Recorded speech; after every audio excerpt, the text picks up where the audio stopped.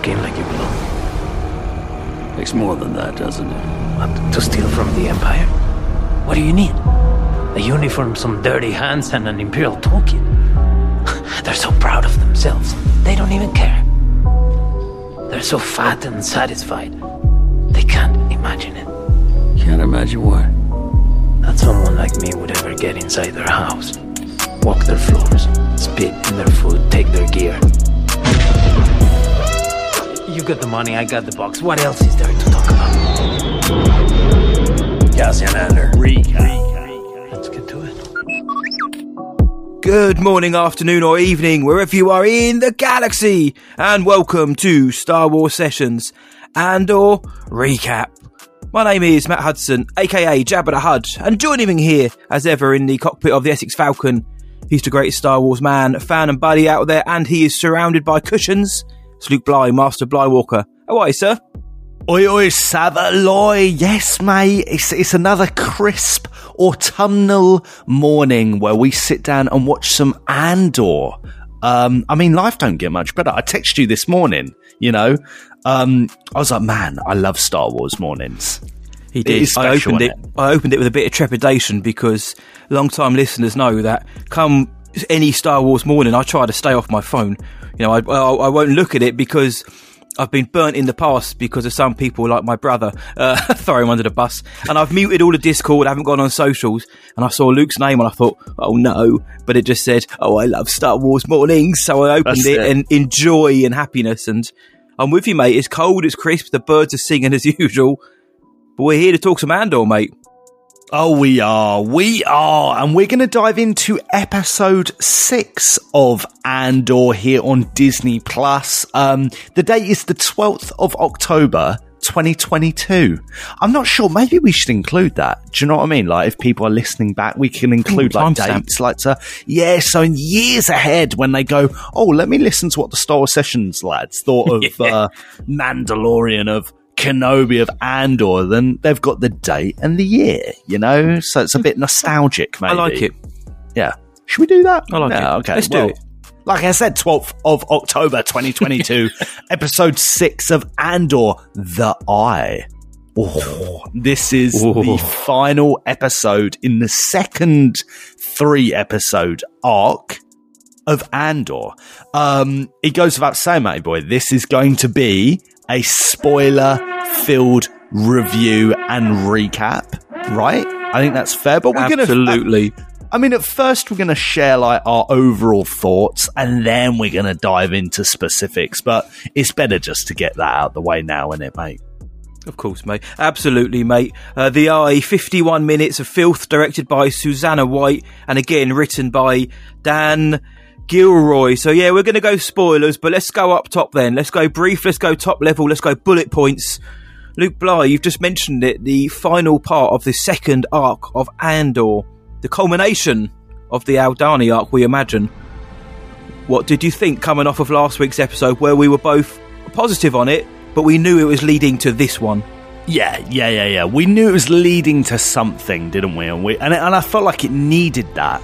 And wow, did it pay off this week, mate. Wow, did it pay off. And I suppose that's sort of the cost of having a series like this. You know, you're going to have slower moments. You're going to have quieter episodes, quieter moments. But what it leads into is an excellent episode, an excellent sort of culmination of lots of different things. Actually, this series continues to be, I think, quite complex. It's not just always black and white. It's not necessarily goodies versus baddies. There's a lot more to it than that. Mm-hmm. And I think this episode feels a little bit like the epitome of that. Like it's a very, very, very good episode. I don't think it's perfect, like with most things. But this is, I mean, it's got everything. I mean, the acting, the visuals, the CG, the story, the plot, the action. I mean, the twists. There's a twist. Yeah. Yeah, there is a twist, mate. So, Fruit one. Overall, I'm really happy. I'm really impressed. Matty boy, let me throw it back over to you, buddy. Spoiler-free, brief overview. What are you thinking, mate? 2 words, my man. Come on. Oh. Come on. Yo, mate, come on. If that isn't one of the best Star Wars TV episodes I've ever seen, if not the best for reasons I'll go into, then, you know, I'll be called Clem Andor for the rest of my life. I'll get into it, man. All right. There are reasons, but no, I thought it was really, really good. I thought like you, mate, for the reasons you said, the acting is on point. The story, the narrative, the pacing, the cross-cutting, the action, the visuals, the fact that it was almost an hour long kind of helps. Push it out a little bit more. The twists, it's the longest the turns, episode, isn't it? It's the longest. I think so, and it kind of needed to be, and the payoff as well. You know, whatever we thought about last week's episode, and again, for those who listened, you'll know that we were up on it, but we were very much aware that it was connecting from parts 4 to part 6, and it was a superb character study. But it was the promise of what was coming next, which is just a bit tantalising to ignore. And thankfully, episode 6 here, The Eye, it paid off. Now, if this episode doesn't pay off, or what happens isn't quite as monumental or as epic as we hope it would be, then yeah, we could look back on part 5 and think, oh man, yeah, maybe that was a bit of a misstep. Not because it was bad, but because, you know, it's setting us up for something we didn't get. But for me, and it seems like for you, mate, we got it. We got that payoff. And I said last week that if this one is boss, you know, it will make the last one and the one before and the other ones even better by proxy, even better because of that. And I think it has done. Now I'll go back and watch episode 5 and be like, oh, mate, I know what's coming next for you guys. And it just makes it even sweeter. True. I'm up, mate. 2 thumbs up from here at a minute. Yeah, true. So the first thing I wrote to say, I'm speechless. That's how flaming good this series is. I'm like, it's the morning, guys. It's the morning. Give us early morning for us. But isn't it fun getting up and watching this content and just getting stuck in? Because we're in the UK, this comes out 8 a.m. British time, so we're able to watch this bad boy and pretty much sit down straight away and chat about it. So we are very much privileged in that respect. The first note I wrote down, mate, outstanding acting from the opening scene. But I think that just goes, that applies to the whole episode. And really the show. Generally, the show has had excellent acting and excellent direction in it. But this week in particular, I thought the acting was sublime. You feel the tension. You believe everyone's actions. You believe everyone's morals, or maybe lack of morals. You know? There's a lot to unpack in this show, and I think it sets the bar for acting, maybe in the whole of the saga, maybe in the whole of Star Wars. Maybe. That's a big call. No, but maybe it does, because there are less like Star Wars-isms about this show. Even the Imperials we've mentioned aren't the kind of bumbling, hammy goons that we've seen previously. They are more focused. They're more bureaucratic than we've ever seen, but more focused on reports and admin. But there's a different vibe from them. Even like the officers stationed at the garrison, they don't feel like daft or silly or like they're having the wool pulled over their eyes. There's a reason for them to not want to work that night, because they want to see, you know, the spoils of the eye. It's not because, we looked the wrong way and somebody climbed through a vent and we'd missed it, that kind of rubbish. It feels real, like you say, and it's the payoff. And as long as we keep getting these payoffs, then long may it continue, because I love me a character drama, especially when we have stakes, and especially when we get episodes like this. Now, whether or not we can expect episodes 7 and 8 to follow the similar trajectory where it's, okay, we're going to almost reset now. We're going to be in a different part of the year, the 5 BBY, and we're going to be focusing on whatever we're focusing on, whether that's Vel, Luthen, Mon, Clem Cassian himself. But are we going to have to kind of build up to it, or are we going to go flying straight into it? That's what excites me about the show. And to be honest now, mate, we're halfway through, and that's the exciting thing. What an episode we've just had. That was the halfway point. Any other of the shows, Mando, Boba, Kenobi, that's the finale. We end with the big heist. But this is halfway through, big boy. But if episodes 7 and 8 are, you know, just world building again. I don't think it's going to bother me now because I've seen episode 3 and episode 6 have had the payoff. So I know we're leading up to something, mate. But yeah, the acting has been stellar and Skarsgård. It's been excellent. My first note though, mate, is not quite as it's not quite as cultured as yours. It's something I've noticed through all 6 episodes, and I meant to mention it last week, but I had to mention it this week. It's in capitals and it's in bold, so I didn't forget it. It just says, Cassian loves to sniffle. I sit there with subtitles on, and every time someone talks to him, he always goes before he talks, and it's like a character, like trait of his. I don't think it's not a Diego Luna thing; it's a Cassian thing. It's like a tick he does. He just like, if you watch it, guys, now go back and watch it after listening to this, guys, and you'll just notice that he just sits there, like it might be like his left nostril just goes, just sniffles all the time. And the subtitles pick up; it just says sniffle. So yeah, Cassian loves to sniffle, and to be fair, it does open. It does. It says sniffle, and the whole thing opens on this like cold, misty, wet Scottish morning. So maybe he's just got a cold from being in Scotland. Up in Scotland, they call that summer, mate. Bonny old Scotland. Well, yeah, he loves to sniffle, mate. We bants, mate. Oh man, what an episode! Now you said something funny about in this episode. There's nothing stupid happens. Like, oh wow, a vent's been left open. Let's like go into it or something like that. Something stupid. Something that I actually wrote down that I really, really, really enjoyed was I think the show highlights that you got Vel like running down the dam. Right? Yeah. But you can see there's a guy like on patrol in his little office, and you can see Vel like running in the background. Like she's blurred out on the camera. Yeah, he's got his headphones in, hasn't he? Yeah. And I really like that. It's like, yeah, guy just didn't see. No one was there to see it. And it shows you that, like, because you could imagine if that scene hadn't been included, that people would be complaining, oh, how did they do that and not get away with it? Blah, blah, blah, blah, blah.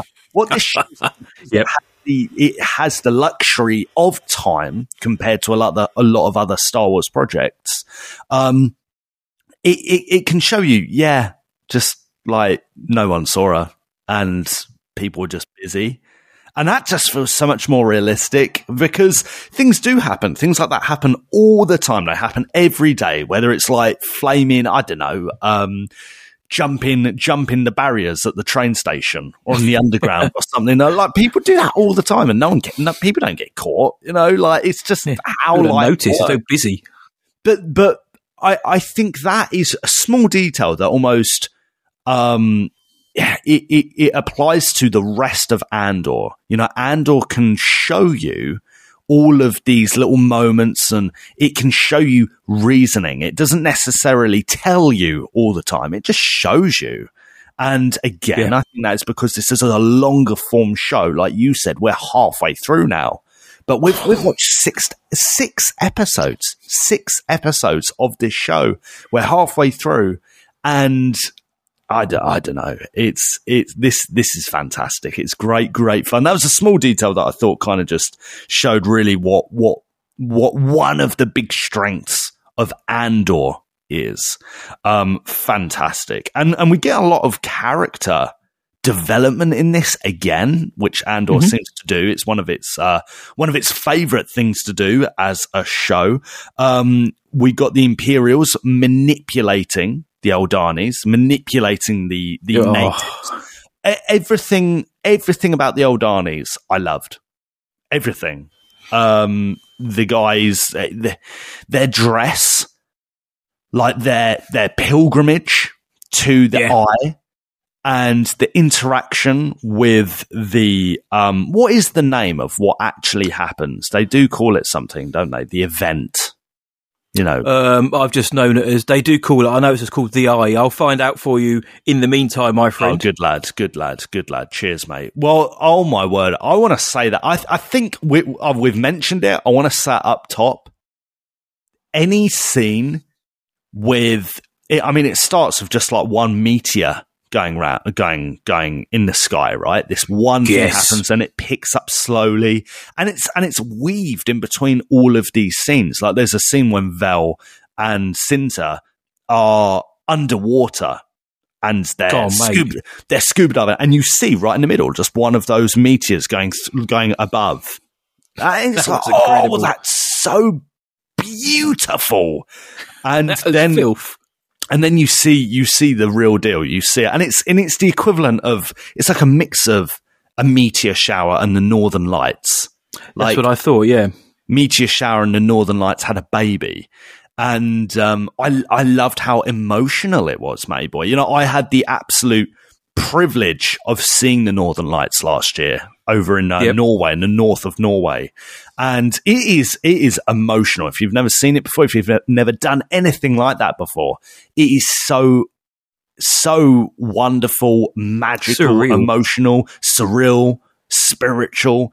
It's a very, very unusual experience, I found anyway, and I know a lot of people found it like that. But I thought, mate, you know, again, a huge asset to this show is that it was this shower, this phenomenon that happened was like an elegant and I think a gorgeous way of making this place, this setting, a different, you know, quote unquote, different kind of Star Wars planet, something we've not seen before, something new, and it did it so beautifully.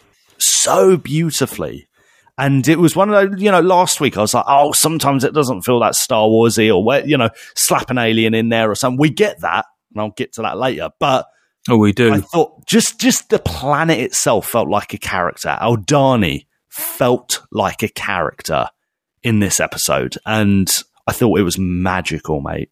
Absolutely magical. The visuals, oh my days. Nom nom. According to the internet, it is just called the Eye of Aldhani. That's what the spectacle is called, the Eye of Aldhani. And you're right, I kind of tried to picture in my head, what is it going to look like? How are they going to picture this? Given how the tone of Andor is as a show, how are they going to picture this phenomenon in the sky? And they did it perfectly. Like you said, it's like the best fireworks show you've ever seen, mixed in with the most beautiful aspects of the Northern Lights. And it looked superb. And they said in the third episode that, you know, from the ground it's beautiful, and in the air though it's chaos, and we see that as well when they're in it. But yeah, I think it looked really good. It didn't look over the top, it didn't look overwhelming, but like you say, there was this kind of ethereal nature to it, and the way that they would cross cut to the Dani as they were watching it was superb. And in fact, when they were the cross cutting in this episode was one of the reasons why I've said this is one of the best episodes I've ever seen of Star Wars.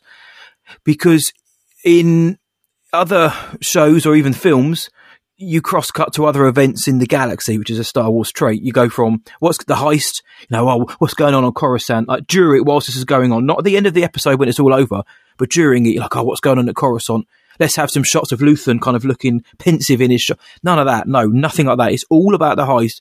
And the only thing it cross-cuts with is the natives watching this beautiful show, and the more kind of the more kinetic their energy gets, and the more frantic and the louder their chants get, and the bigger the flames get on the fire, the more danger, or the closer to the danger the gang get. And then at one point, the guy literally puts the fire out, and that's when the Imperials start storming the base. I'm like, this is it. But it keeps all of the focus on this planet and on the heist. And like you say, prior to this, we saw Aldhani. It's a very rural kind of place in the lowlands and the highlands. It looks like naturally stunning. But what can you do to make it Star Warsy without going over the top? And this is what we said in like Kenobi. You know, just do something small. In this case, they've given us this meteor shower, which immediately elevates it to something different, something bigger, and it gives it its own special place within this story in the galaxy. And stories can be told in years to come about, we were there when the Eye of Aldhani hit, and that. It's very, very cool bit of world building, my friend. And I think it looked great. I think it looked very good, like all of the CGI did when they called for it. It looked good, and that's what this show is doing effortlessly well. Firstly, not really using all that much. It's mainly on Coruscant. But when it's used or called for, I think it's really strong, mate. And even the ships. He loves it. I was so worried that Kenobi, I hate to just like talk about, you know, different business on an Andor recap, but I was really worried. We're not dunking on other shows, are we, to elevate Andor? I've seen people say that online, saying too many people are saying, oh, well, Obi-Wan or Boba didn't do it well, but this is how you do it. It's not a case of that, is it? We're not sitting there saying, oh, this is showing Obi-Wan how to do. I mean, I might have said that in the first episode about the practical sets, but we're not dunking on shows to elevate Andor. Yeah. And if we change our mind, it's our podcast. So yeah, exactly. But I do think this show murders the rest of them in terms of visuals. I will stand by that. Oh, mate, I think it just shows you that practical just goes so far. And so I was really worried with Kenobi that it would set kind of a new bar, a lower bar for ships, flying ships, the movement of ships. It was just, in Kenobi, it was so jarring how bad some of that was, and how it was like, that's not, like, as a viewer and someone who isn't in effects or anything like that, have a very surface level understanding of it, I could look at it and go, that's not right. That's not how ships move in Star Wars. Like, who's done this? You can just tell, can't you? You just look at it and think, it doesn't look right. You can tell. If you've grown up with this stuff, or if you're just a fan, even if you're a recent fan, you can tell. Surely you can tell. And it always baffled me, because in Mandalorian, mate, or let's say Boba Fett, when Mando gets the N1 Starfighter and he's doing the pod racing route, it looks fantastic. It looks absolutely fantastic. And so I was worried going into Andor that I was like, oh no, like they're being overstretched or something and this isn't going to look great. No. It all looks absolutely tremendous. It looks fantastic. It looks like a huge budget TV show. And that's what I think Andor really, really feels like when you're watching this show, right? It looks like a big budget production. I think because it is. But maybe all the money ain't going on Ewan McGregor or something, as much as I love my man Ewan, but I mean, that is what we call a strong negotiating position. We want to do a Kenobi show. Well, who else are you going to use? You're not going to use anyone else. That budget, I want half of it. Yeah. Who knows, mate? Who knows? We've heard one or two things, haven't we, mate, that like Ewan has been... I don't want to chat Ewan's business, mate, but I love that man. He's eating good. He's eating good. Yeah, he ain't oh man, but Andor, everything about it. This show just keeps surprising me in all the good ways. In all the good ways, and like you said, retrospectively, Episode 5 is stronger. I think it's still not my favorite. It's still my least favorite of all of the episodes in Andor, but the payoff. The kind of climax here is superb. It's superb. And we get a lot of character development. Even though we got loads last week, we get more character development here. Who's the lad? You're going to have to forgive me, mate. Nemec? No. There's a guy who used to be a stormtrooper. He's the bossy that's Taramyn. Taramyn. Well, Taramin's dead. Taramyn. He's dead, isn't he? Yeah, he gone. In the most unceremonious way as well, which is what I loved about this show is Taramyn, dead. Lieutenant Gorn, dead. That's it. You just see him get shot, they fall to the ground, they move on, as you would do if they were just a stormtrooper or a goon in the background. Even Nemec gets crushed and probably has all of his internal organs crushed and spine severed. But it's just so, like, matter of fact, it's the ship's taken off, boom, okay. And then the way they cover him up, I thought a bit sad when they covered him up.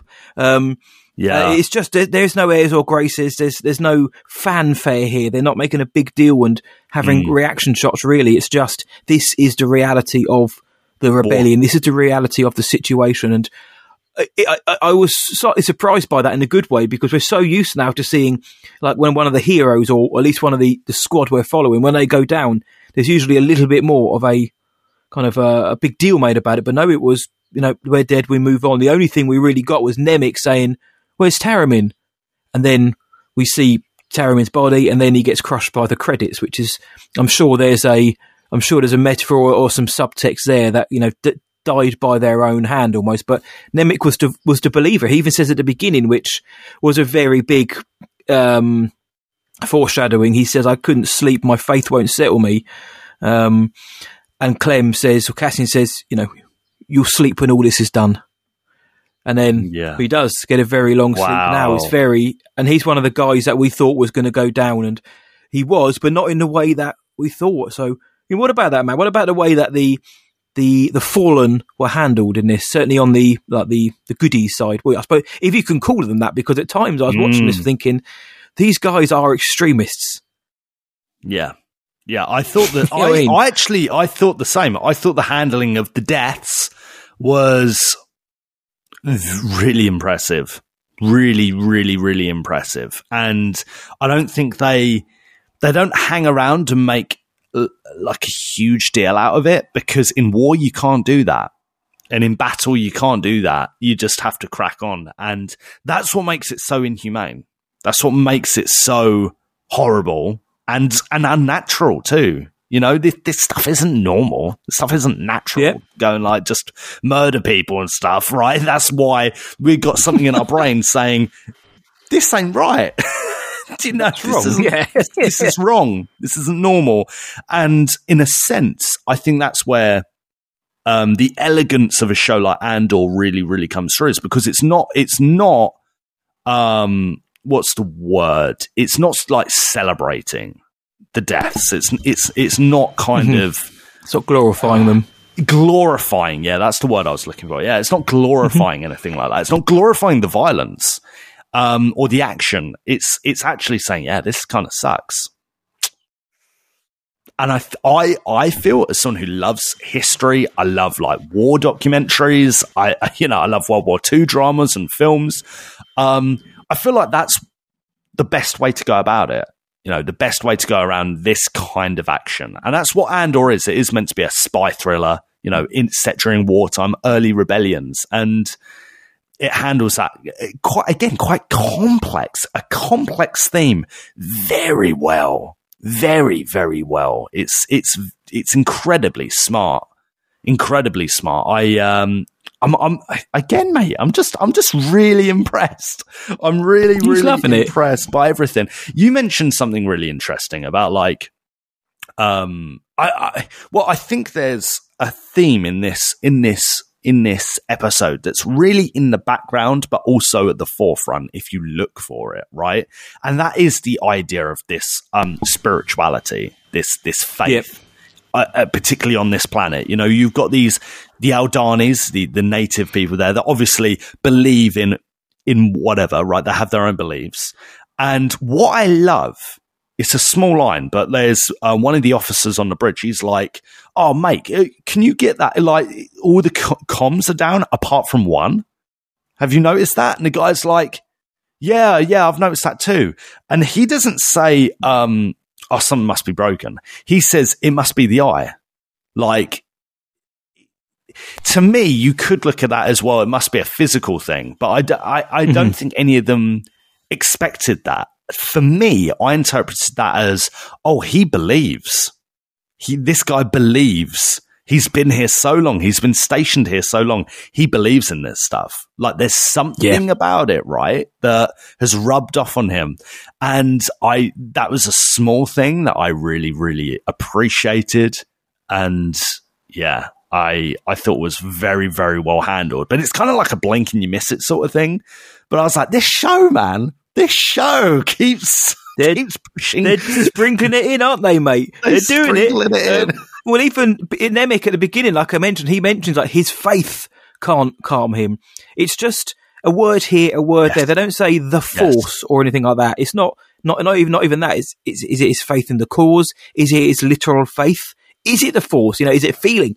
They just kind of, I love that they skirt around the point, and it's, like you say, is it connected to this planet? There is a temple there after all, and the Dani have to give permission for the Imperials to enter. I think the guy is called J-Hold, the commandant, the one whose family gets nabbed. It's called J-Hold. That's his name. I can't think for the life of me. I know, J-Hold. I can't think of what the actor's name is. I recognise him so bad, and I can't think. And Wikipedia hasn't been updated yet to tell me. So get on your game there, guys. But it's called J-Hold. He's the one whose belt won't fit him because, you know, they've gotten so fat. because they can't see what's going on around them, as Andor says.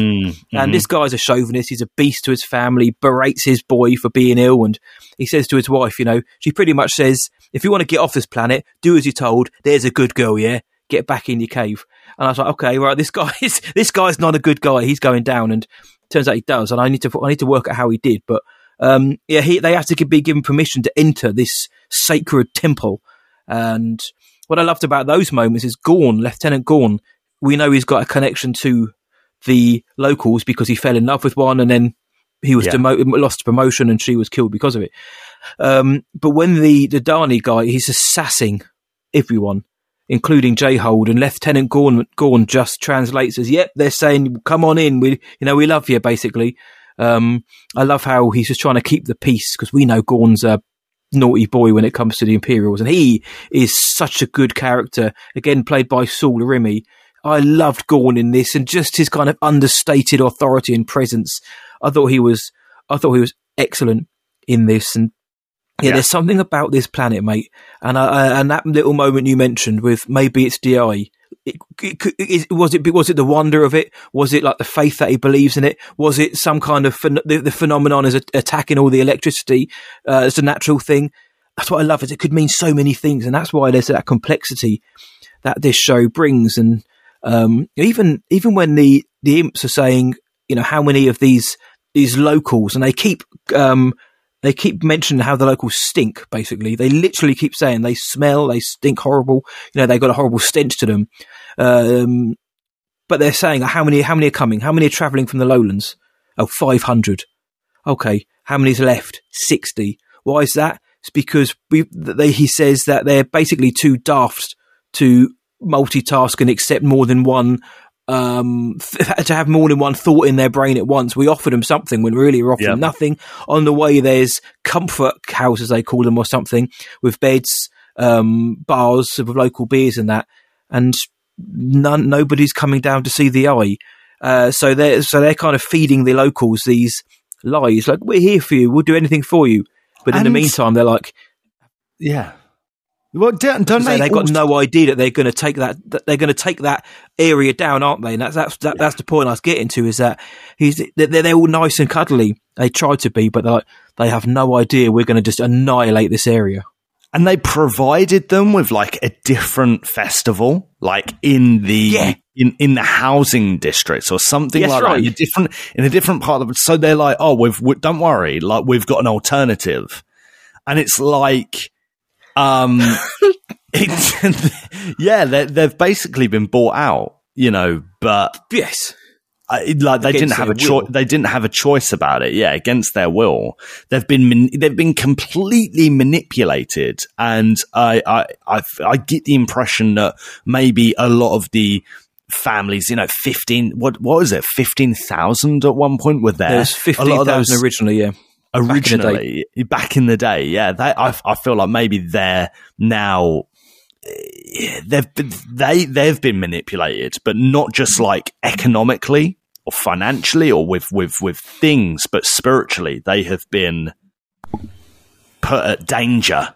You know, their whole identity, their whole culture has just been slowly, you know, picked apart for this idea of the Empire. For this idea of an imperial realm. And, mate, again, there's some social commentary there too. And I feel like there's a lot of places that could relate to this, a lot of peoples, a lot of cultures that could relate to that, just that story, that element of this episode. And I think it is outstanding storytelling. But what I like is that it's like, that's still in the background. That's still in the context. That's not the forefront of this episode. This episode is still a heist, right? It's still breaking in and stealing stuff. So you've got all this stuff in the background, this context, wonderful, juicy world building and storytelling context. And yet you've still got this like awesome, spicy, you know, currified Madras level, you know, heist going on. And I mean, Again, Matty Bar, I'll say this, mate. I will say this. It is incredibly well executed. This whole episode. There we go. Let's have a drinky poo to that, mate. Our favourite word, mate.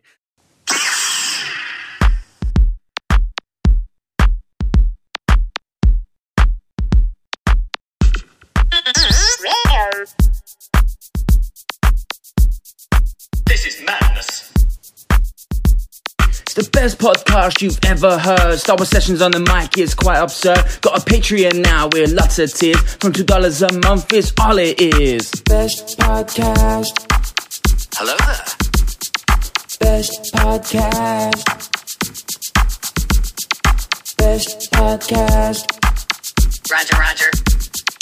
Best podcast. That's right, people. From as little as $2 a month for less than a cup of coffee at a coffee shop, you can listen to amazing content, extra shows from both Matt and I, and a cheeky pubcasts. Honestly, this is the deal of the century. Nice, spicy, tidy. Patreon.com/Star Wars Sessions.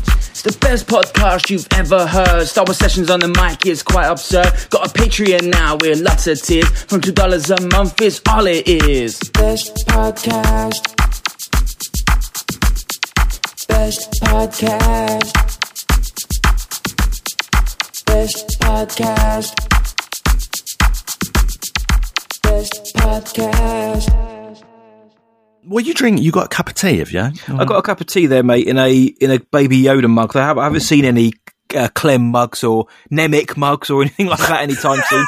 But if they decide to give us any, I'll get one. But yeah, mate, the way they build up to the heist as well, that it isn't just we're going straight in. We start on the cold morning. We see what the imps are up to. We see the Dani making their pilgrimage down to this area. And we also see where Vel and Cinta have gone. At the end of last episode, we were like, where are they going? But they've got this little outpost across the water. And like you say, they have to jet across it, which I thought looked incredibly good. And we also get a couple of troopers going for a wee-wee just outside where they are, which was a fun little moment of peril. But what the build-up is, we've got the lads, the four dudes. You've got Tamarin, Clem, Skeen and Nemec. They're all decked out in their Imperial garbs. They're where they need to be. They're in place.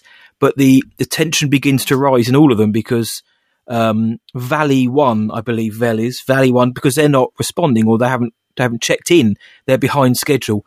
And we see that, you know, the girls that are Vel and Cinta, they're not just sitting around, they're trying to get things done, but, you know, things are getting in the way, like troopers are walking across the bridge when they shouldn't be. And yeah, small things.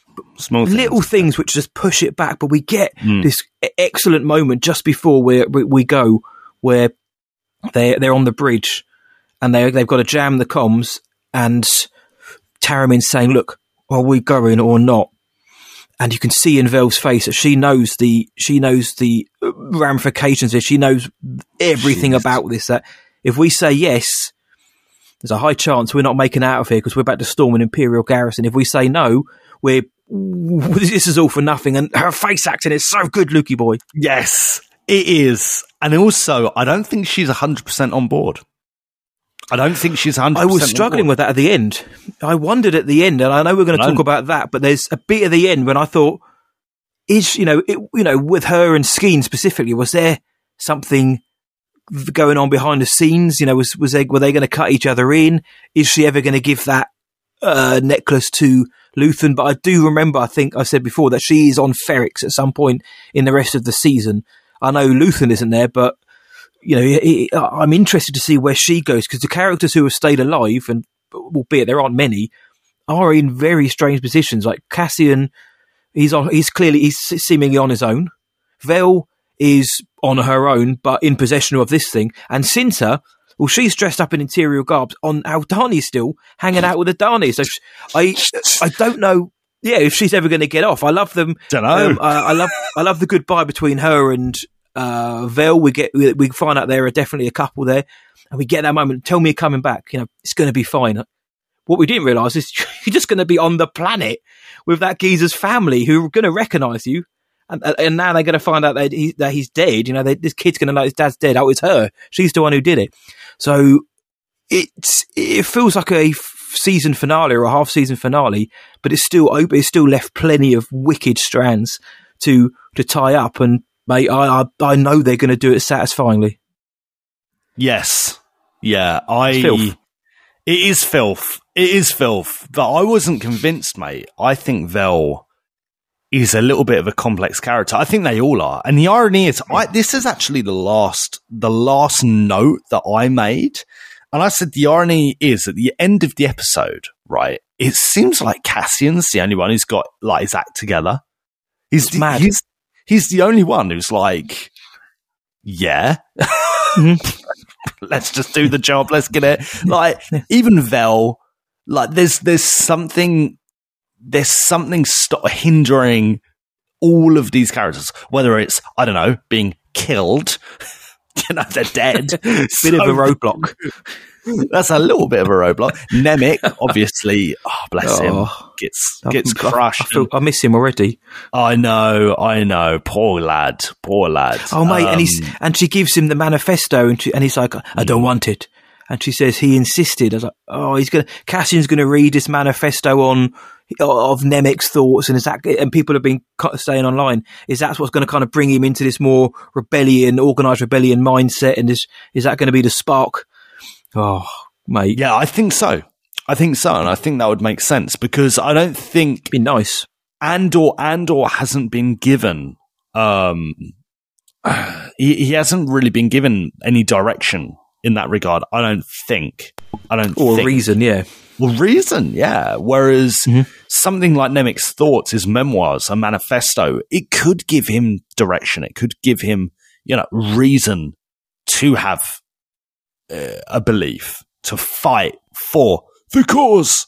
The cause. Maybe Vel is friends with Saw Gerrera. I think so. I think that could happen. I don't know. I don't know. I think maybe that'll be the next job or something. I have a few theories, but I suppose we'll do that more toward the end of the old recap. Oh mate, everything about it is tense. I even just loved like the guys just like marching.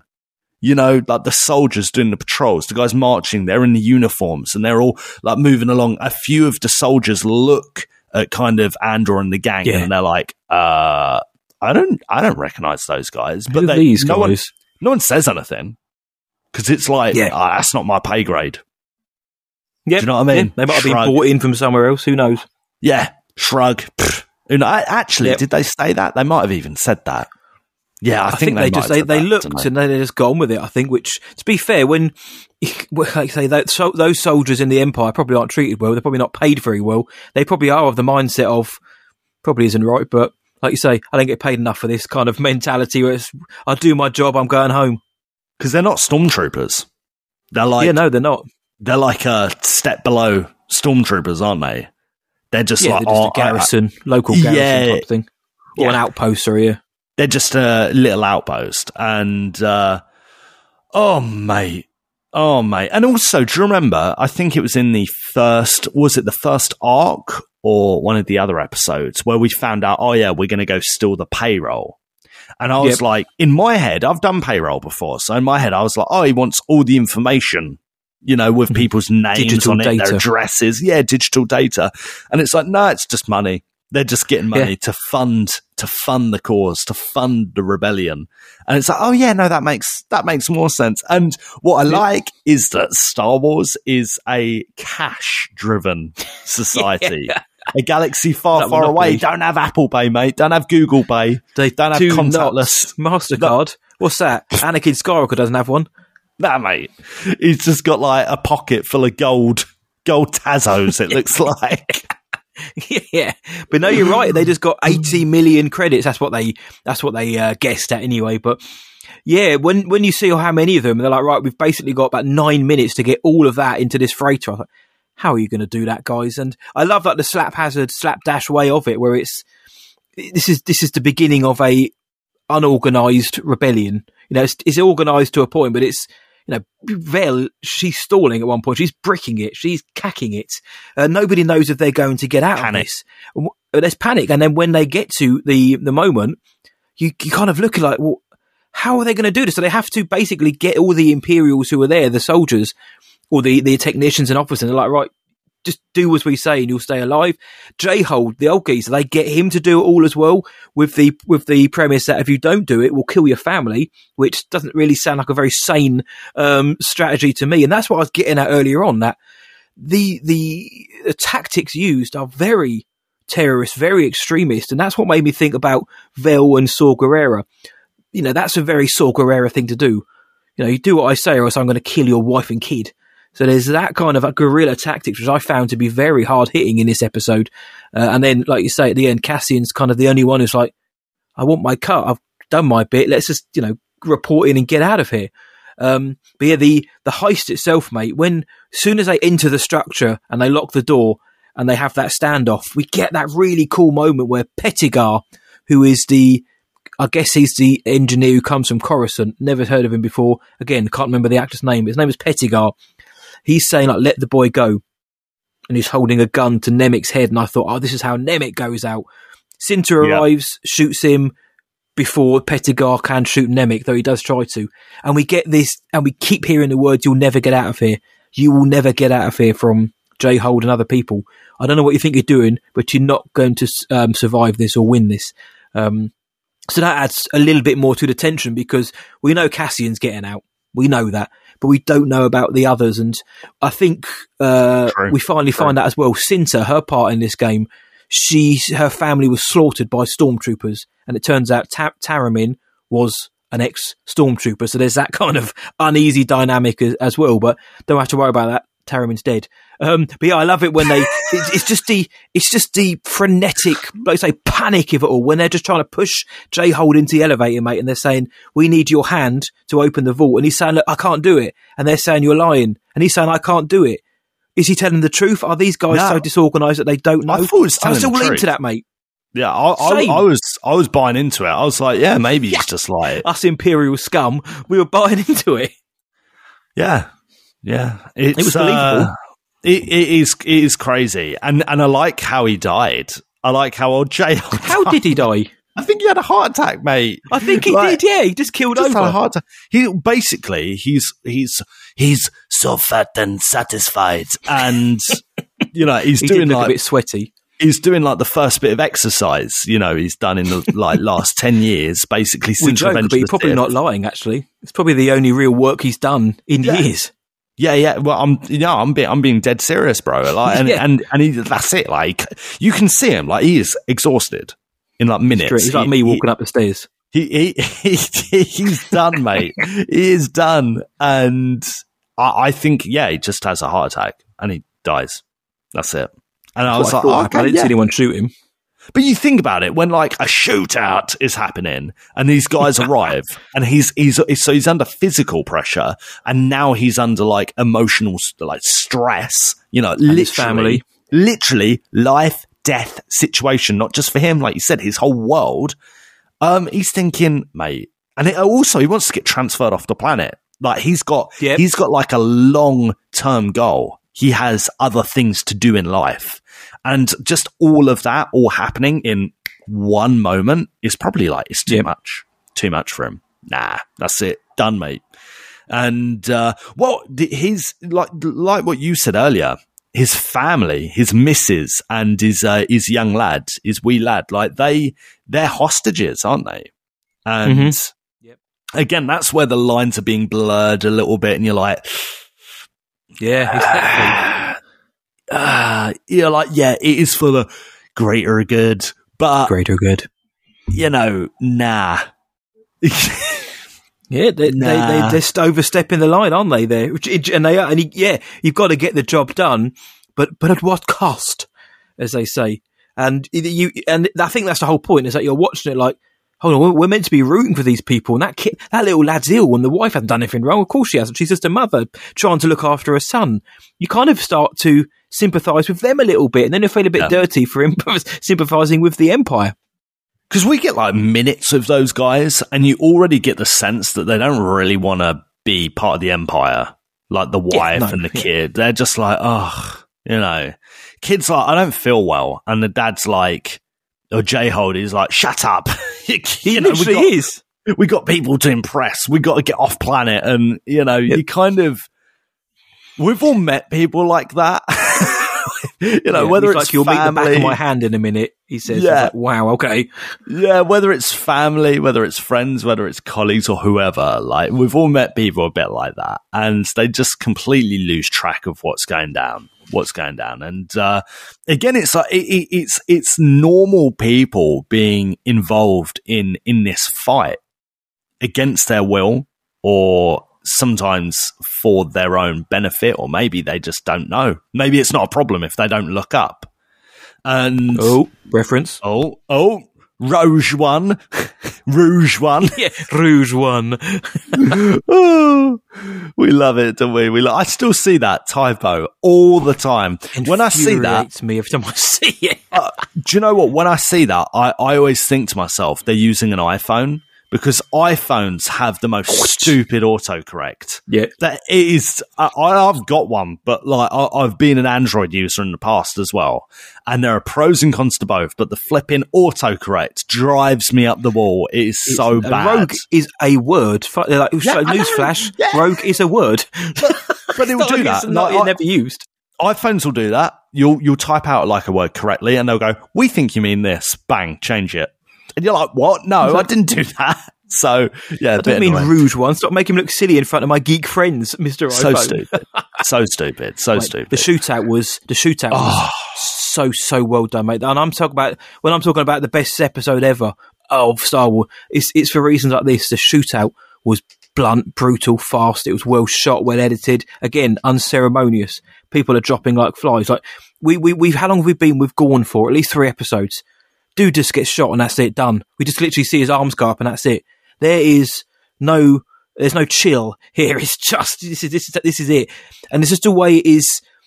It feels like the one we had in episode 2 or 3 when Luthen and Cassian are in that room with all like those like oddly positioned weights falling from the ceiling. I just felt every blaster. You've kind of felt the intensity of every shot. You certainly feel that here in the sound design because they're in the echoey chamber. This. I know. People say, let's give Star Wars to Favreau and Filoni.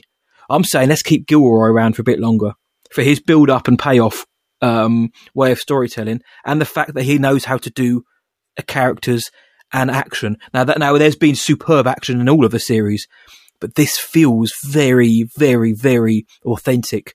And I love it. That's not to say I want Gilroy to become the head of Lucasfilm and this is what Star Wars should be all along. No, I mean that to answer the argument people are asking us on our main show, would we like to see more shows like this? Now, the more I'm seeing, the answer is yes. I want Mando, Kenobi, Boba Fett. I want those shows because they are Star Wars. But I would like to see 1 or 2 more of these kind of shows because they're so well. Like, if it's done by Gilroy, this is excellently done, mate. It's brilliant action. I agree, mate. It's the best since Rogue One, and that includes all of the films. I mean, I adore The Mandalorian, and I'm waiting to see how this season, finishes. I think this is going to be one of my favorites. But Mandalorian feels like my baby. There's just something about that show that I absolutely adore. But I think there's room for different, shows. And it's almost, you can't really, can you compare Boba Fett to Mandalorian? I think you can. Can you compare Kenobi to Mandalorian? In a lot of ways, yeah, you can. Andor, it's a lot harder to do that. It's a lot harder to do that. It really is chalk and cheese. It really is chalk and cheese. Yep. And that's not a bad thing. That's really, really not a bad thing. And I think credit where credit's due, matey boy. We've got a poor Kathy Kennedy here. Kathleen Kennedy, whenever she mucks up or when Disney muck up or whatever, we're quick to point the finger and go, do you know what? That should be better. I've done it. I still think that Kathleen Kennedy has not made the wisest choices in places. I don't know if in places, but that's fair, mate. That's fair. Yes. There's no CEO, there's no president that's doing stuff perfectly, and if we're not critiquing it, there's a difference between just blind bullying or blind, dedication to an opinion, but being able to just sit back and go, do you know what? I like this, but I don't like that. People don't do that. So many people just don't do that anymore. And it drives me up the wall. But here, in this instance, you have to give credit. You have to give praise to Lucasfilm, to Kathleen Kennedy, to Disney and Disney Plus, because this is, I think this is a hat trick, mate. This is a home run. This is a win. This is a win. Slam dunk. And for a lot of people, Kenobi was, not for everyone, but for Kenobi, it really did get people on board. Boba Fett, I'd argue, was a bit mixed, but it has a lot of fans. And I'm seeing a lot of that lately. A lot of people rewatching it, or I think your brother's even rewatching it at the moment. They have issues with it. Yes, he is, yeah. Mandalorian, again, you can't, people might have their criticisms, but you can't argue that show is one of the flagship shows of this generation. It's a tentpole TV show. It's huge. And Andor, I think, just adds to that rich Star Wars catalogue, and we've got a lot of content coming out, which sometimes worries me.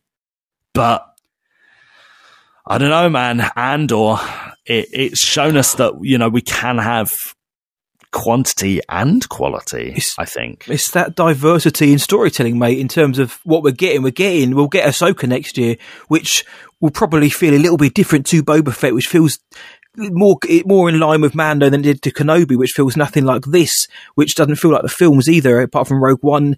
And then at the same time, we're going to get Bad Batch, Tales of the Jedi, Visions, we're getting all this other stuff. There's this diversity within the storytelling. Like you say, there is a place for it, which is why I'd love for them to keep the Gilroys on board for something else. Like to give them something else. Give them, like we said, like the rebel soldiers in between Hoth and Endor kind of thing, like the Band of Brothers type thing. Let them do that, because there's a place for this kind of storytelling. And they say Gilroy's becoming a Star Wars fan. He's loving it. Like we get in this, and when we get these TIE fighters, we get to see them firing up from the Alkenzi Air Command. Gilroy, I know there's obviously a whole team of producers and sound designers, but he knows that sound is iconic, in the blaster shots, and he makes sure it's ringing around us. And it was great to see the TIEs firing up, mate. We've seen the TIE fighters, but we're back in the cockpit again. We're seeing them. We're seeing I say a dogfight. It's very much a one-sided chase. But where people have wanted, yeah, exactly. We might not have got stormtroopers yet. We're getting them and clones, but we're getting the TIE fighters. We're getting the TIE pilots. We're getting those classic shots, mate. And we're getting these sort of Star Warsy goodness bits. And yeah, there's some of the other things I liked in this episode, mate, was actually before Nemik dies, he saves Cassian. I think that's something I don't think we can let that go under the radar, where Cassian's getting choked out by an officer who attacks him in the cockpit, and he's, he can't reach the gun, and he kind of flips over, and Nemik is the one to shoot him. So, Nemik's been this idealist, the one who believes in the faith and the cause. I feel like Cassian's kind of developed a bond with him of sorts, as close as he can do. And then he ends up saving him, and then he's there when he dies, and he gets his manifesto. He doesn't want it, but he takes it. I think that's a very important part of the story as well. And again, it's done without any fanfare. You don't have any emotional music swelling when it happens. It's just bang, cheers, get on with it. And then we get the chase. Sorry, mate. What did you think of that? I thought the air chase with the freighter and the TIE fighters. That's we now go into the eye, and this is where it could have got a little bit ropey visually. I think it could totally holds up, and I can't believe I'm saying that, because with the budget, it's not a film budget. You expect a few things here and there, but mate, this looks dirty, and you've got the emotion of Nemik, who's literally just had this lower half of his body is out of action. The guy's dying, and he's still giving the flight path, the navigation path, saying go up, climb, dive, go this way and that way. So even in death, it's all about the cause, and they make it out. Of course, they make it out. They're always going to. But what did you think about the chase then through the eye? I thought it looked great, and I thought it was, again, paced excellently. Yeah, it looked absolutely gorgeous. It looked gorgeous and very well handled. Could have looked pretty ropey. could have looked a bit retro Star Trek, and not in a good way. It could have done. And I don't think it did. I think it looked really, really high quality CG effects, everything. Very well done. Tense scene. Yep. And Candor, as you called him before the show, Matt. I did, Candor. Candor. Oh, Candor. Candor, our good old mate, he trusts Nemik, doesn't he? He's like, yeah, all right then, let's do it. Yeah. I think he's thinking, this is crazy, but all right, let's do it. He's like, now. And he's like, right, okay, bang. Got no choice. And then he gets him to the doctor as well. He goes against Vel's word and he's like, we're going to take this boy to the doctor. He's dying, the freak. Because she wants to just off him. Okay, so this is where I wrote down like my last thought earlier. Like it's almost there's a lot of irony that Cassian comes out of this looking like the best guy. There's a lot of irony there because Vel, she ain't all that, mate. She ain't all that. I think maybe she's got some of her, I don't want to write her off yet, but she's got some of her heart in the right place. But I don't know, man. Like this kid, like what you got the other what's his name? Like Steen or something, or what's his Skeen? Skeen. That's it. Skeen. He wants to. He's like, no, let's take him off to. Well, we later find out that it's because he has a financial interest, right? Yeah. Vel wants to chuck him out because she's scared. I think she's too fearful of the Empire. She has too much fear. And as we know, in Star Wars, too much fear leads to the dark side. Yes, it does, mate. And also, too many people means the cut gets shared across more people, less money. I think that's a bit of foreshadowing. I think she could end up being a baddie or something. Or just like somewhere. I don't know if she's wouldn't that be mental? That would be Phil. People think she might be Luthen's kid because of the way he told her off in that episode 3. There was rumblings that, again, like online speculation, like for fun, that people are saying, I wonder if one of them's a spy, and most people thought it would be Skeen or Nemik, actually. Well, it ain't going to be them because they dead. But it could be Vel, mate.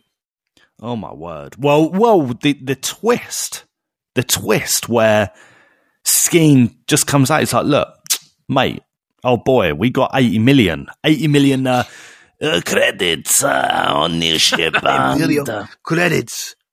And he's like, look, what if we split them? I know a place. Cassian's just there like, he's like, okay, what about this? What? What about this? What about that person? What about, and Skeen's like, nah, don't worry about that. I got you, bro. We're the same. He's looking at me. He's like, we're the same. We are the prisoners. Same. Yeah. We're both in the hole. Prisoners. And we know what it's like. We know what it's like to climb over people to get out the hole. And I feel like at one point that could have been Cassian. And to some extent, that is actually still Cassian. To some extent. But I think in that instance, in that scenario, on that day, and I think a lot of it is to do with Nemik and his sacrifice, I think Cassian's thinking, nah, this ain't right. This ain't right. And I think that's why he kind of freaks out, shoots him, kills him, which is like, you're like, wow, Cassian, like, mate, you are classic Andor. You are. Well, that's what he's like. How about that? To use your quote, he's like, how about this? Bang! And he just cuts him off halfway. He just shoots him. He's like, I got a moon 8 parsecs away from here. Nobody's going to be. Well, okay. So he shot the guy in the episode 1. He shot Tivuk in Rogue One in the back at the beginning. He's just blasted Skeen off the galaxy. For the greater good, of course, the greater good. But it's interesting because even you can see Cassian's mind when the guy's like, look, we'll take the trawler, 40 million a piece. That's enough for me to ever forget about you. I was like, well, that is quite a lot, yes. But Cassian, he isn't protesting necessarily, like standing up and being like, whoa, what do you mean?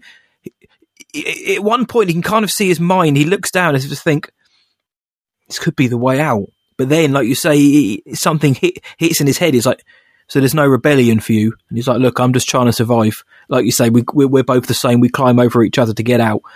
And then Clem just absolutely bodies him. And then he goes in and finds out that Nemik's died. It's like, well, how about a 1-2 punch for you of things that could go wrong?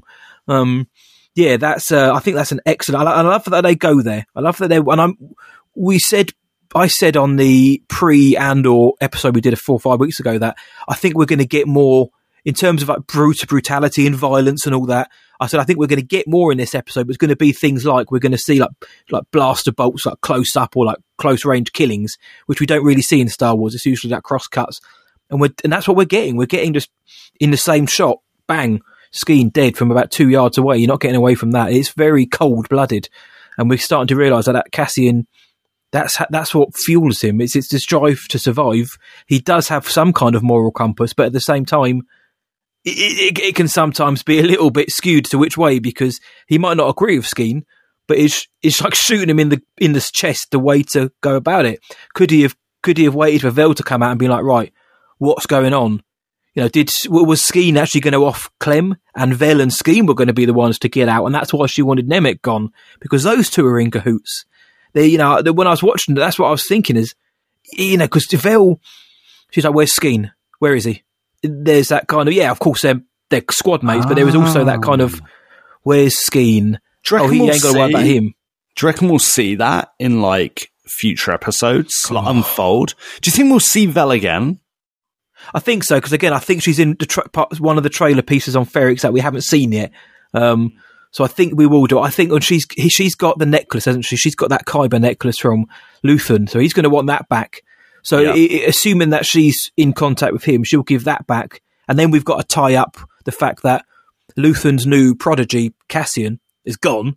So he's going to want to get him back. So they're going to have to find a way to come together. And it's going to be all awkward between them. And, and we'll get to, obviously we've got to mention Luthen as well shortly, but I think we will do, mate. I think we have to as well. And I do think so, mainly because he gave her that necklace. That's Luthen's. I think that's our way of saying, we're going to see you again. True. Yeah, if he doesn't give her that, I don't think she does. But the crazy orange four-armed doctor was called Dr. Quadpaw. Quadpaw. I don't know whether that's on the nose if I ever saw it, but bit on the nose.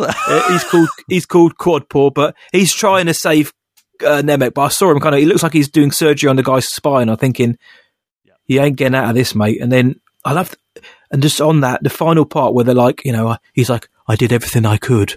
Again, no kind of like airs or graces, but the way they very gently kind of cover up Nemec is done so well, but it's still so very blunt and to the point. Gracefully, yeah. It's great. Mate, the old alien, Quadpaw, what a legend. What an absolute legend. That's what I was like, didn't I say last week? I was like, we could do with some aliens. I was like, yep. There we go. Yep. There we go. His granddad turns up. Yeah. Derek Kanata turns up. Quadpaw McGee. Quadpaw. We love him.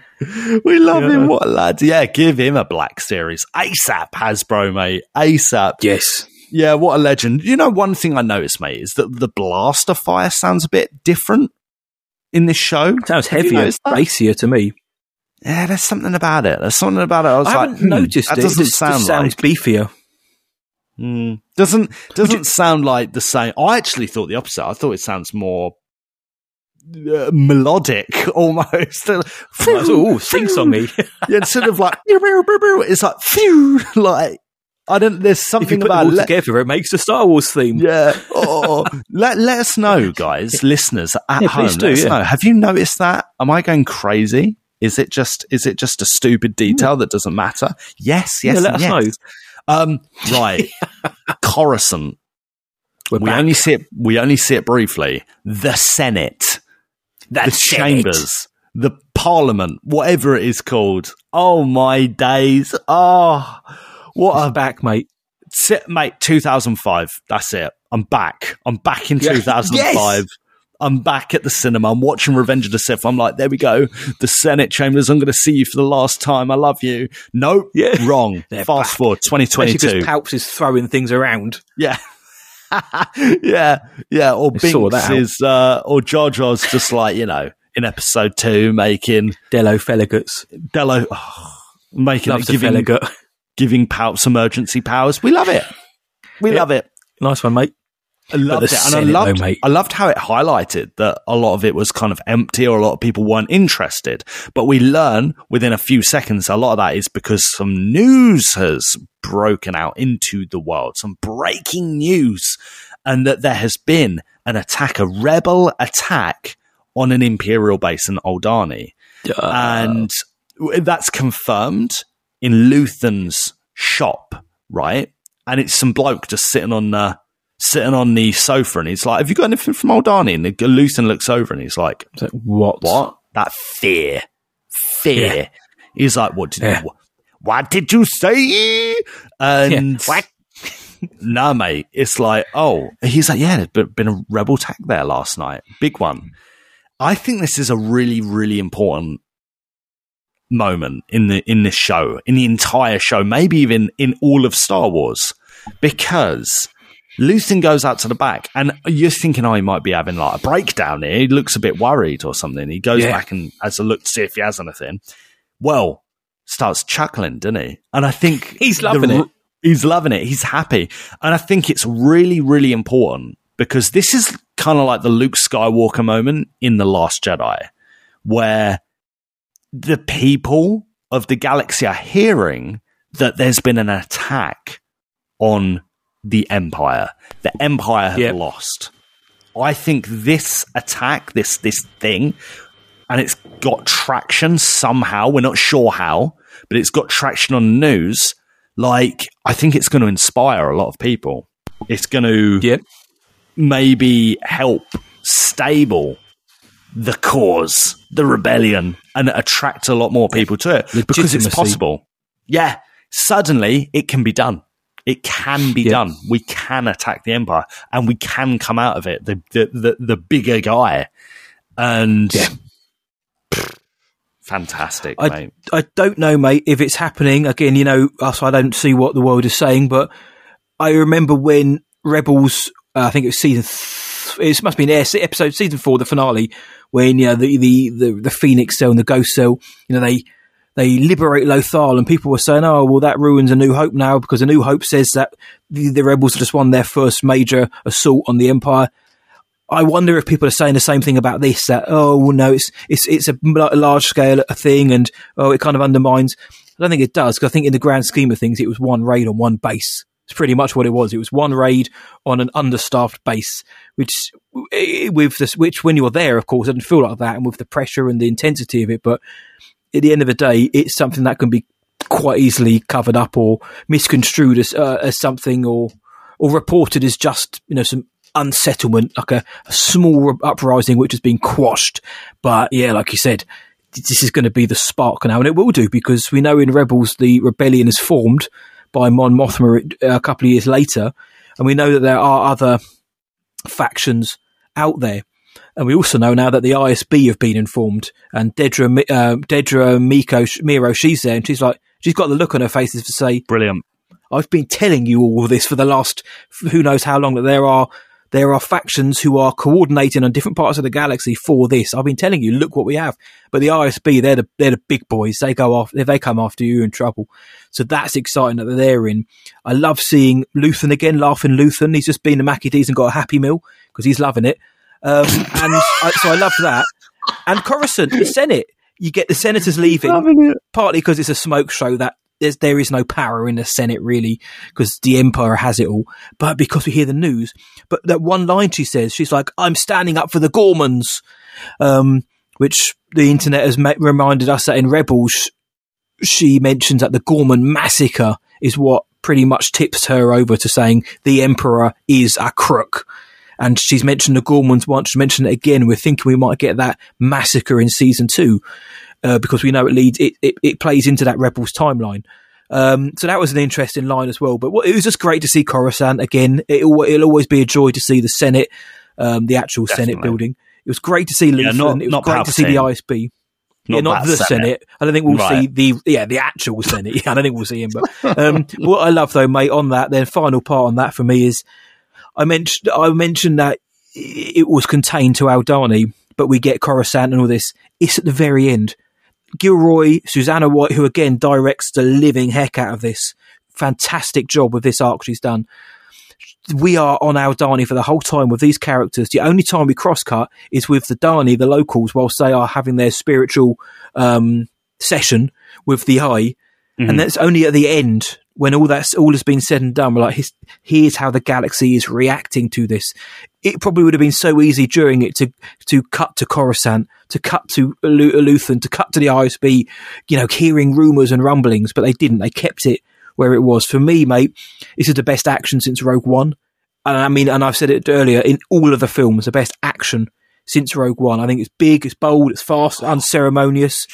It's great, mate. I really, really think that the way, and a lot of it is because of episodes 4 and 5. A lot of the lifting they did to get us here has made this. If episodes 4, 5, and 6 were one long one, I'd say it's the best thing we've had since Rogue One. Genuinely, if it is all spliced together in one long film, genuinely would, mate. Genuinely would. I think this was superb, and we're only halfway through, mate. So it is. Who knows where we go? I knew I'd like this show, but this one has tipped it. I hope, obviously, that it doesn't go.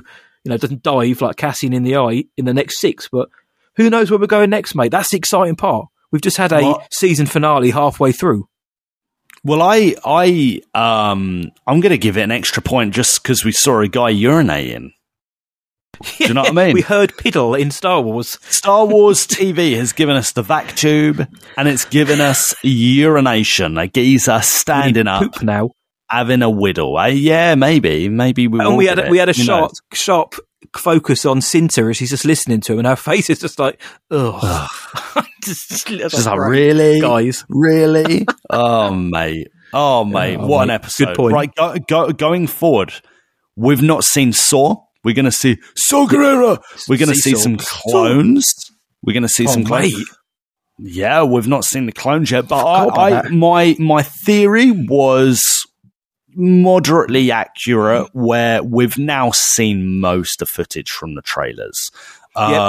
There's still a few scenes to see on Ferrix, because there's the kind of the riot police that they're going to be at Ferrix. Saw clone troopers, but other than that, I'm pretty sure maybe in Mon Mothma's dinner party. I don't think we've seen that, like her walking away. I think that's been and gone now. Annoyingly, has that been and gone? Maybe I'm sure she said we've got a dinner party tonight, and then the next episode was the next day, which annoyed a lot of people online because they wanted to see Sly Moore and Arsed Anger. Yeah. Well, listen, I've got to congratulate you. It's been a while. It's been a while, Matt, but I've got to congratulate you on that lederhosen joke last week. Thank you, mate. I said to my brother off air, he said, I think Luke got it. I said, I think he kind of got it because he was on mute, and I saw him eventually sort of clocking. He was like, and I think he was more disgusted. I said to my brother, I think he tried to cancel the show because of that joke. Yeah, I think I was like, I didn't really hear it because of our old recording software. Sometimes blips, and I have to just kind of guess. Yeah. I have to kind of guess what happened. Guess the rambling. Yeah, but no, very, very good, very, very good. Thank you, mate. Very impressive. I love a dad joke. Later, yeah, very good, impressive, mate. I'm surprised no one else has jumped on it. We should just post an image. Be like, what's your favorite? What's your favourite character in Andor? We'll start and just put like some lederhosen on. Yeah. Well, thank you to everyone who's DM'd to appreciate that joke. There's been or tweeted. Sorry, I've been. It warms the cockles of this old man very, very much to see that such bad jokes still are. There's a place for them in the galaxy somewhere out there in a show which doesn't have much levity. That there is a little bit in Andor. I'm glad that we can provide it somehow with bad jokes. But Matey Boost, do you have anything else then you want to add about episode 6 before we give our rankings? This is where the fun begins. That's it. That's it. I'm in. What a show. What an arc. The acting, the scenery. What's not to love, mate? Let's go. Let's do the scores. Should we start with you, mate? I feel like we should start with you. I did last week, mate. It's your week this week. Oh, no. Is it really? It is. Yep. So for those who aren't in the know, Luke gives it some, that's it. Pondababbas. That's right. I rank everything at Pondababbas. Yes, please. Thank you. I'm going to give this out of 10 Pondababbas. A Pondababba will be cut in half, mate boy. I'm going to give this an 8.5 out of 10 Pondababbas. There we go. 8.5. High. It's very high. It's high. It's very high. So fantastic. But sometimes I like to cry in my Star Wars. I like that emotional pull. I like that kind of soppy part of Star Wars. I like that fairy tale element. So as much as I adore this, and I do think this is turning out to be an absolute cult classic in the Star Wars storytelling universe and the galaxy, I thought this was a very, very, very good episode. But it's not quite a 10 out of 10. Nor is it a 9 out of 10 yet. It could be. Matty boy, let me chuck it back over to you, gangster. What are you saying out of 10? I'm going to, yours is very high. I'm going to go a little bit higher. I'm going to go for 9 Cassian Andor out of 10. Cassian Andor. So 9 out of 10. As much as I think this was stunning, there is always room to improve. And my hope is that episode 9 and maybe episode 12 raise the bar even further. So I don't want to say, this was, maximum, because what happens if the next one's even better? So I can't go any higher than that. So always leave that wiggle room. But I'm giving this one a 9 out of 10, mate, with the idea that if I could go higher, I would do. But I want to leave that little bit of wiggle room for hope that, the next 2 arcs are going to be even better, mate. Which I think they will be. When you think that this season 1 ends in November, right? When does it end?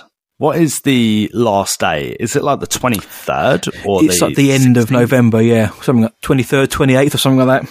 Right, okay. And the fact that is around the time that the World Cup starts is just... I mean, that makes me very, very happy. But yes. I think it'll be interesting to see who sticks with this show. And because, like you said, I've not seen comments. I'm curious to see what other people think. I think this is going to be a crowd pleaser this episode. I think this is going to be a slam dunk. Yeah, I think so. I'd be surprised if people don't react to this really well. But what I will say is that in this day and age with streaming the way it is and on-demand content, it's a long time. It's a long time. We got another 6 weeks. We've had 6 episodes, best part of 6 hours, between 5 and 6 hours. And, we still got 6 more to go over the course of 6 weeks. Long time. It's a long time. So it's got to keep people engaged, got to keep people on board. We will be. I know it. Because we love do the recap, so even if we have to, so we've got to love it, or be involved anyway. It will be involved anyway. We don't necessarily have to love it, but that will be really, really interesting. What a day! Wednesdays, I do not love Wednesdays. Thank you, Star Wars. Thank you, Lucasfilm. Thank you, Matty boy, for your time. Thanks for coming on the show, mate. Thank you too, Lukey boy. Thank you for coming on the show as well. And yeah, man, you're right. They've just given us a half season finale.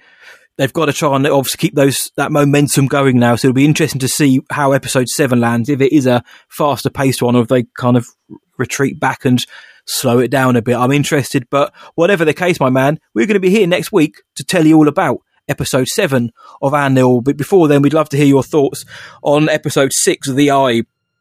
What do you think about what we said? Do you agree with us? Do you disagree? Are there things we've missed? Are there things that you want to shout out? Moments that you've enjoyed? Has this turned you on or off to Andor? Whatever the case, let us know. Lukey boy, where can the world find us online? They can find us at StarWarsSessions.co.uk. Search for us on social media. Just search Star Wars Sessions on Instagram, TikTok, Facebook. What's the other one? Twitter. We'll be there. Look for us. DM us, message us. We love it.